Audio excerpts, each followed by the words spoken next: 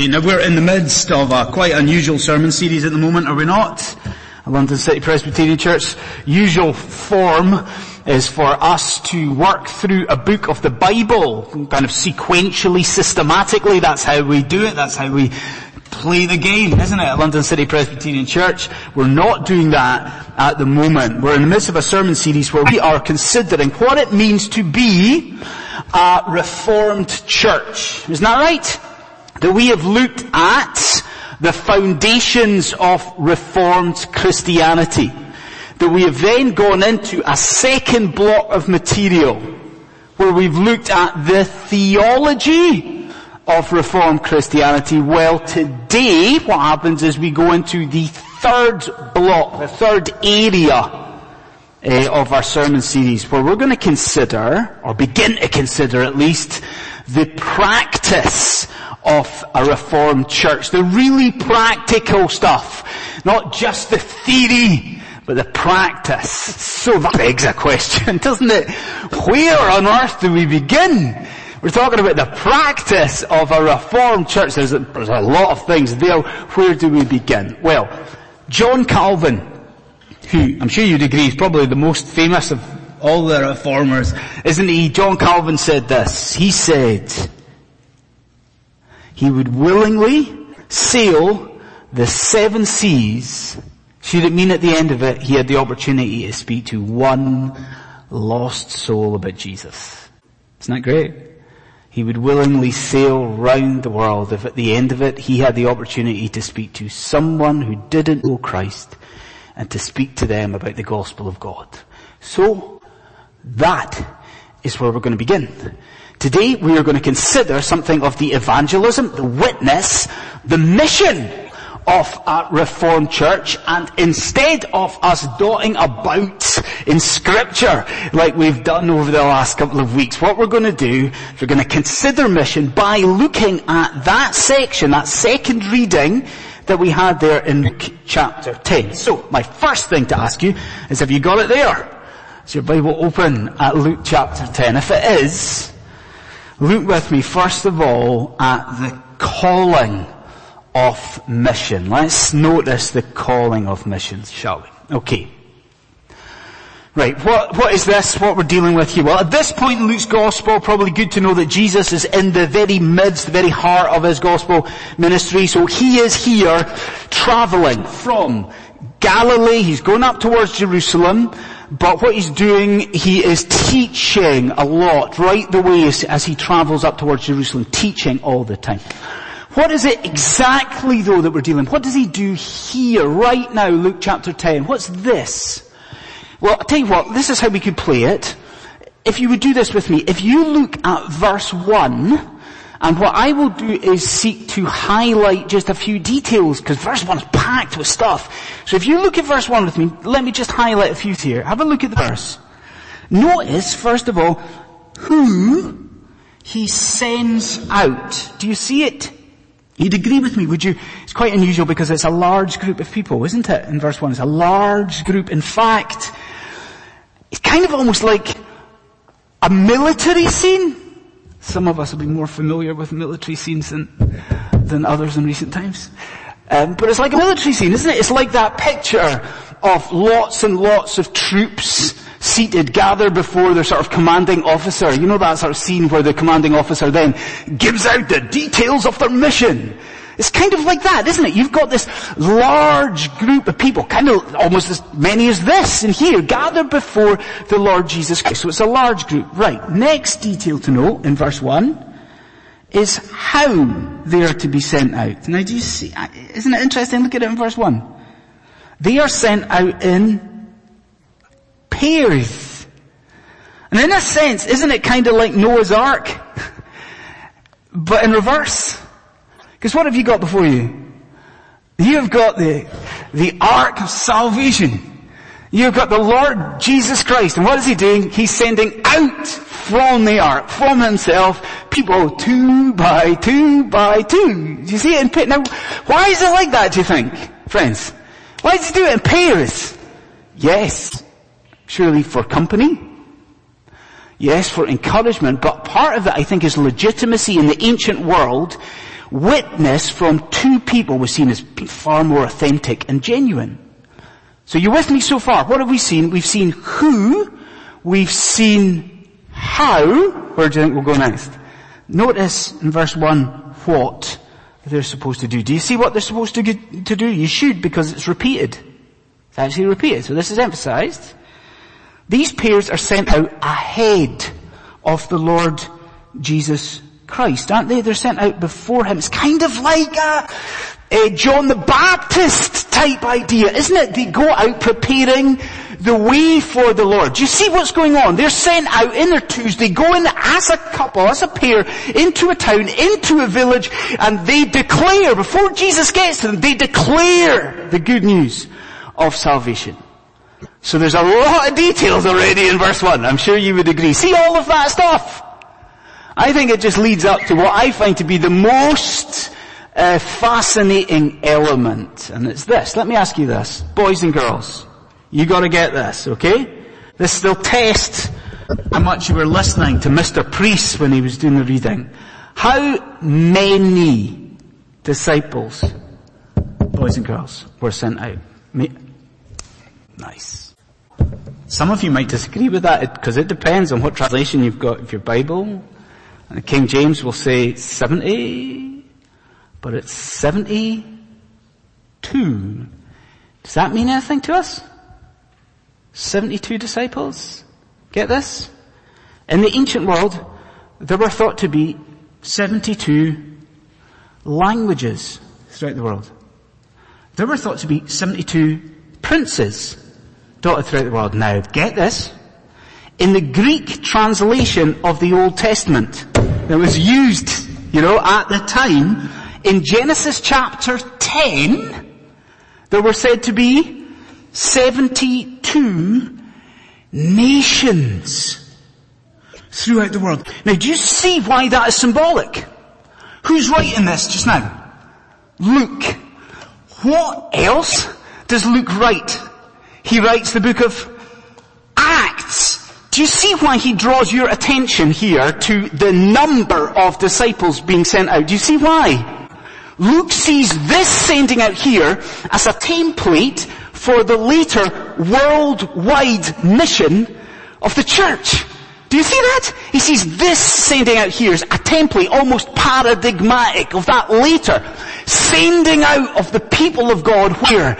To the very ends of the earth, to all 72 nations. And if you see that and you follow it, wonder if you shudder, do you shiver? Do you see what God is doing here this morning? God is surely reminding you, Christian friend, of the calling that he has placed upon your life. What is that, friends? What's happened to us in our salvation? You and I have stood before the Lord Jesus Christ, and as in Luke chapter 10, we have been commissioned. There is a calling from God placed upon your life. And what is that calling? That you and I are supposed to go out into London, into the world, into our communities, and tell them the good news of the salvation of God. So I ask you this very simple question. Christian friends, have you lost sight of your commissioning? Have you lost sight of the calling from God? Have you lost sight of the fact that you and me, we are numbered with the 72? So we see the calling of mission. Second thing we see here is the tragedy of mission. The tragedy of mission. Okay, so we get the picture, I'm sure, do we? Jesus is sending out a group of his disciples. It's not the 12, it's not the apostles, they've been sent out earlier. It's a different group sending out 72. But before he does that, before they are sent out, what Jesus does is give a scathing assessment of the predicament that they are in and the predicament they face. I would like you to look at it with me if you would. Look at it in verse 2. Look at the assessment that Jesus gives here. So he says to them before they go, and these are words, are they not? The harvest is plentiful, but the laborers are few. The harvest is plentiful, but the laborers are few. if you would allow me to try and illustrate that illustration, if you like, from the Lord Jesus Christ. A few years ago there was a really famous documentary that was released, I think it was on Netflix probably, something like that, and it was a documentary about wine production in France. So this program, it followed, I think it was the 7 main wine families, the 7 main wine making companies, followed them over the course of a year in their attempts to make the best quality wine imaginable. Okay? As you can probably imagine, a lot of technology in the 21st century goes into winemaking. Okay, I mean, it's all about getting that grape at the point where it is ripe and perfect right? So all the scientific stuff, you can imagine, all the technology is going into it, and they're following all this technology, and then, what happens? Then it is found that the grape is ripe. The syringe goes in, they do all their testing, and it's the time. So do you know what they do? Truckloads of extra volunteer or extra workers and labourers are all shipped, bust in to the field, and it's frantic. I mean, it's crazy. Hundreds of people trying to pick the grapes. Why? Because time's against them. You don't want the grapes to go off. They need to be picked. They need to be picked now. Now, if you've seen this documentary, you will know that there is a moment of high drama. There is a disaster for one of these companies because the grapes are ripe. And what happens? Truckloads and truckloads of these extra workers. There's a complete mess up. And they are all transported to a different location. So they're transported miles and miles away. And there's this picture in the documentary of the main guy in the family, the guy who owns his vineyard. And the poor guy is standing in his field and he is absolutely apoplectic. Like, the grapes are all around me. The grapes are ripe. And where are the workers are nowhere to be seen. Isn't that the scene here? Isn't that the Lord Jesus Christ here in Luke chapter 10? You see that before he sends these people out, what does he say to them? What does he confront these 72 with? The truth that there were multitudes in Galilee who could have been told. Multitudes in Galilee that could hear the good news. And what's the problem? There was no one to do the telling. As we look at that, you know where I go, don't you? It's true in Galilee. Where is it also true? Isn't it true today, 21st century in London? Friends, what's the population of our city? What is it? 8 million? Something like that? 8.5 million people. What percentage of that do you think today is going to be found in a gospel proclaiming church? What percentage? I tried to find out this week. It's very difficult. What, 5%? 10%? Do you see what this means?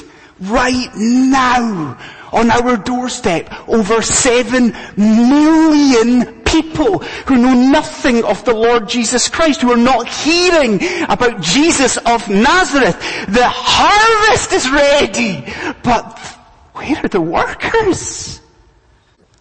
So what do we do? London City Presbyterian Church, what do we do? Do we moan about this? Do we just criticize other people that there's not evangelistic zeal? Do you know what is beautiful? Do you know what is wonderful?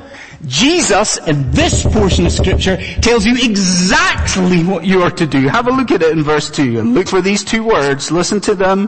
The harvest is ready, is plentiful, the workers are few, and then he says, listen, therefore, pray.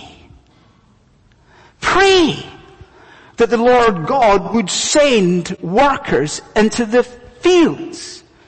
So please, if you listen to anything this morning, listen to this.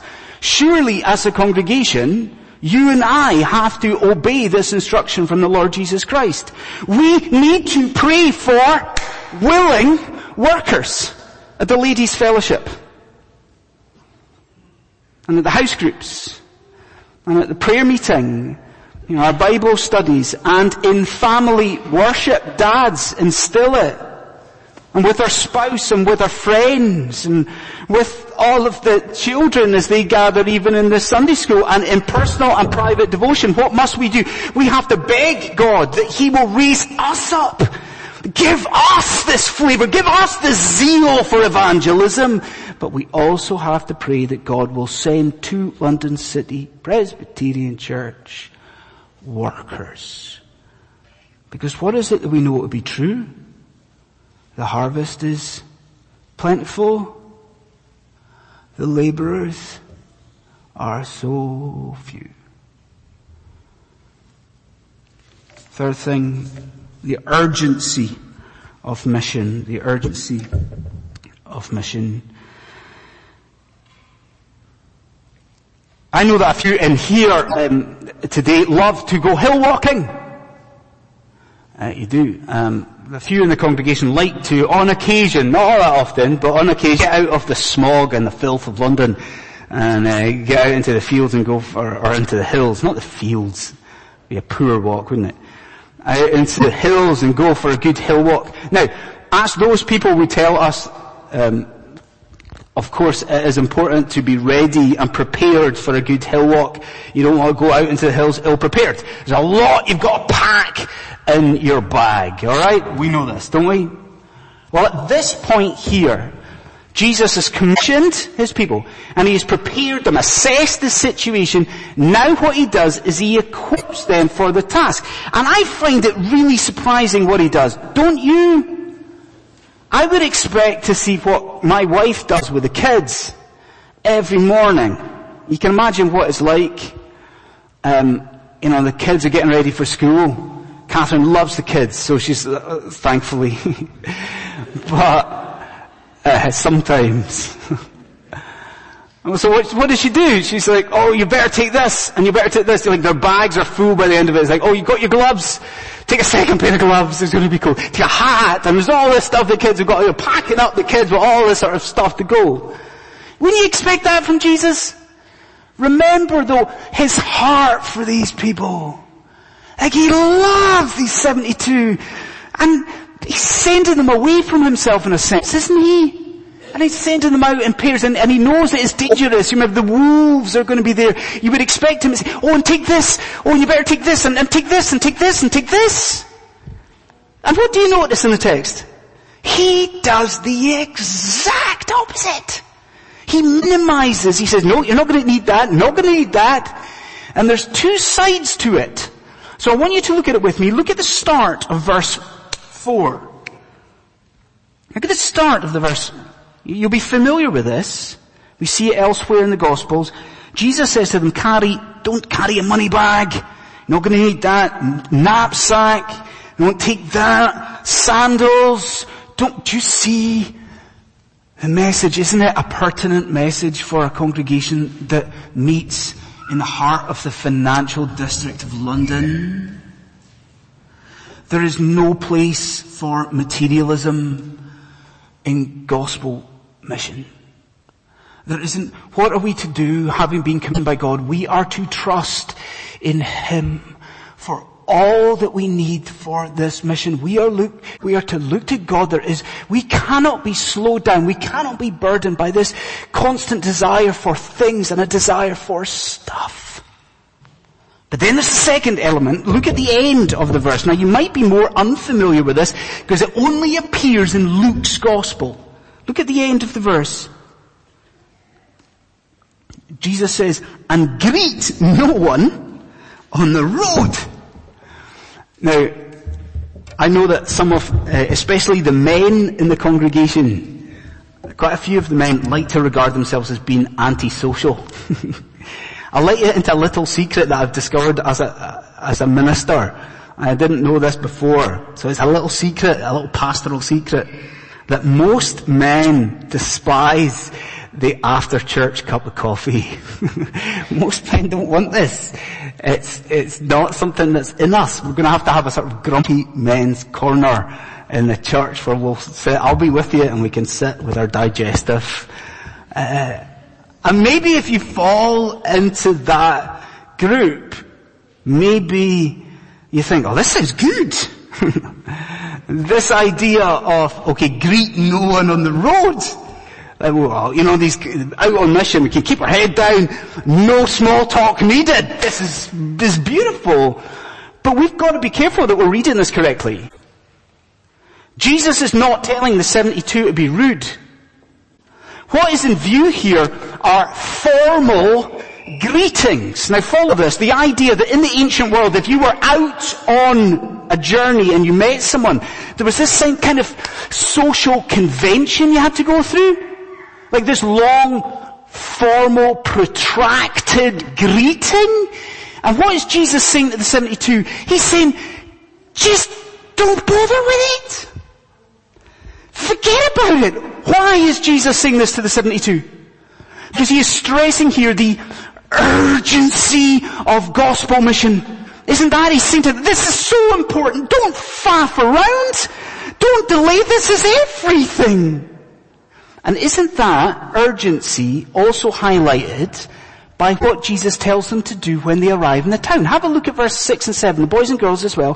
Have a look at verse 6 and 7. Like, do you see what happens? They're to arrive in a town, they arrive in a village, and Jesus is saying to them, look, don't waste time trying to find the best accommodation. And don't you dare dot from house to house to house trying to find the best place to crash. What does he say? Don't waste time on these things. This mission that these people are, this is everything. This is urgent. This is essential. And I say to you as a congregation, isn't this true? That whenever we encounter this very familiar theme in Scripture of the urgency of gospel mission, don't you and me, don't we all feel, in a sense, rebuked? The urgency of this. Who here would have the bravery of putting up their hands and saying that at this point in their life they are living as though the plight of the lost in London was an emergency situation? We don't live like that, do we? We really don't. So how about this? That we use this moment in here just now, in this sermon, to put a marker in the ground. How about we use this, from this point we go home and we assess our lives. Let me ask you these questions. Are you so busy in your life just now that the church has become a burden? You're so busy that the idea of Christian witness is very much on the back burner. Is that where you are? You need to be ruthless. You need to cut some things out of your life. Cut some of the stuff out for the kids. Cut some of the stuff out from yourself. Focus on the important things. Or what about this? Are you so fixed on material advance, you know, that promotion or the new things you're trying to save for? So focused on that you're being weighed down and distracted in gospel mission? Get your priorities straightened out. What about relationally though? Are you fixed on peripheral relationships rather than on the relationships that count? The relationships in here. The relationships with that person that really desperately needs you to spend time with them so that you can share the gospel. Whatever it is that is stopping you serving the Lord Jesus Christ, that needs to be jettisoned because we have one life.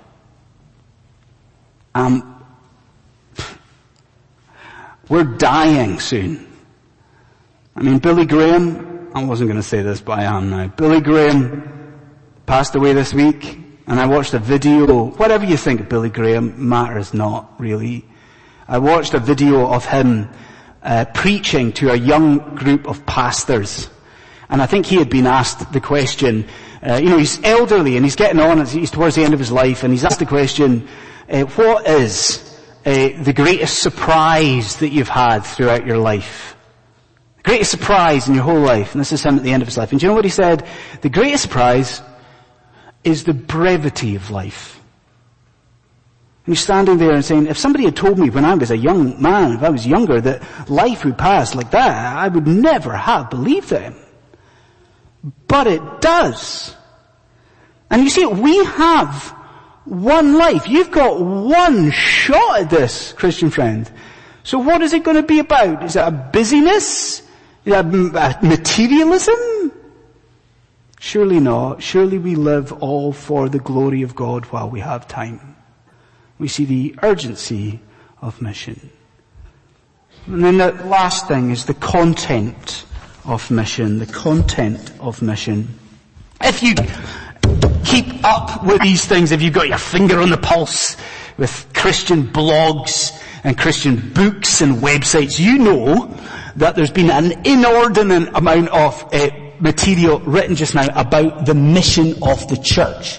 So much stuff has been written about what is actually the job of the church? What are we supposed to, what's the task that we've been given by God? So is it, as a lot of people think, that we are to seek the good of the city? So is that the primary, number one job? Is it that we are to help the poor? Yes, we're supposed to do it, but is that the number one thing? Is that the number one job of the church, the mission of the church? Well, it's here Jesus speaks to that because yes, think of it, commissions the 72. And he says, this is urgent! But what is urgent? What's the mission? Do you see? Have a look. There's two sides to it. They're to go out and heal the sick, like the 12. They're to go out and show mercy. Yes, of course they are. They're to validate their message through signs. It's the second part of it I want you to see. It's verse 9. This is everything. Verse 9. Boys and girls, look at it. Verse 9. What did Jesus want these people to do, these 72? He says, heal the sick. And, next bit, say to them, stop there. They were to speak. I mean, we hear that you preach the gospel and use words if you have to. What nonsense, what rubbish. Jesus sends the 72 out and they are to speak. That this mission, the mission that we are on, is a speaking and preaching and proclamation mission, isn't it? But what were they to say? Look closely at it, please. They were to say, the kingdom of God has come near to you. Now that's obviously a summary statement. There was obviously more. They didn't just say that one phrase, did they? More to it than that. But you see the essential message these people had to bring. They had to go into a town. And they had to go into a village. And they had to declare that Jesus Christ was coming soon. Isn't that it? That they had to go into the village square perhaps, go and speak to people and say, the Lord Jesus Christ will soon be here. That now is the time for people to repent. Now is the time to look to God for forgiveness, because just coming after us as a pair is coming the Lord Jesus. The Jesus of Nazareth is coming soon. And if you see that, and if you're listening to me this morning, what do you marvel at? Isn't it this, the truth that is the same message that you've got and I've got today? What are we to do as a church, London City Presbyterian Church? What is our mission that we're on? We are to go into London and to go into your community, and we are to declare this, that Christ is coming, and He is coming soon. Isn't that it? Isn't that our message? That we go and tell people that now must be the day of salvation. Now's the time. Now is your opportunity for eternal life. Now is your opportunity. You must repent. You must look to God for forgiveness, because what? Jesus Christ is coming back, and He's coming soon. And so allow me to end this morning. I've spoken to Christians today. Allow me to end by speaking to those in here who are not believing in the Lord Jesus Christ. I know you are in here. I know there are people here today who are living in hostility with God. Listen, please, I beg you. Jesus Christ warns you in this portion of Scripture that it is a catastrophic thing to reject the message of His church. He says that it will be for you unbearable if you continue to reject the Lord Jesus Christ. And so really, what are you going to do? Like, you surely know this, do you? If you're not a Christian, you know in your heart today that all is not well. Like, you know today that you are living in a way that is not pleasing to the Lord your God. And yet despite that hostility you show towards God, what is God doing this Sunday morning of February? What's He doing? He's extending to you an offer of forgiveness and everlasting life. What are you going to do? You're going to continue to reject God? No! Don't you seize it? I mean, don't you bow, don't you repent, don't you grab with both hands this everlasting peace on offer in the gospel? Friends, Christian friends, surely we go from this place today and we resolve to fundamentally reassess the way that we are living. Is London City Presbyterian Church a Reformed church? Is it theoretically? Is it practically? If so, let us comprehensively embrace the commission that we have. What are we going to do, Christian friends? Aren't we going to go out into the fields? And aren't we going to reap a harvest? Let's pray.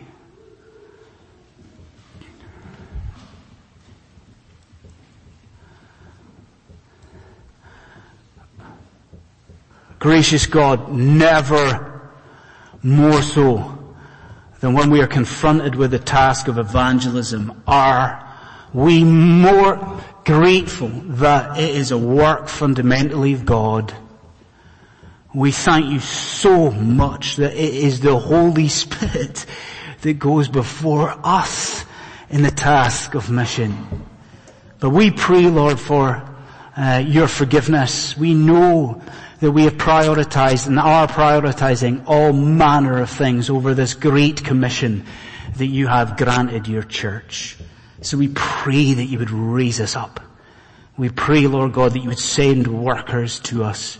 And we pray that we would be willing laborers for the grace and the glory and the honor of the Lord Jesus Christ. And we pray in His name. Amen.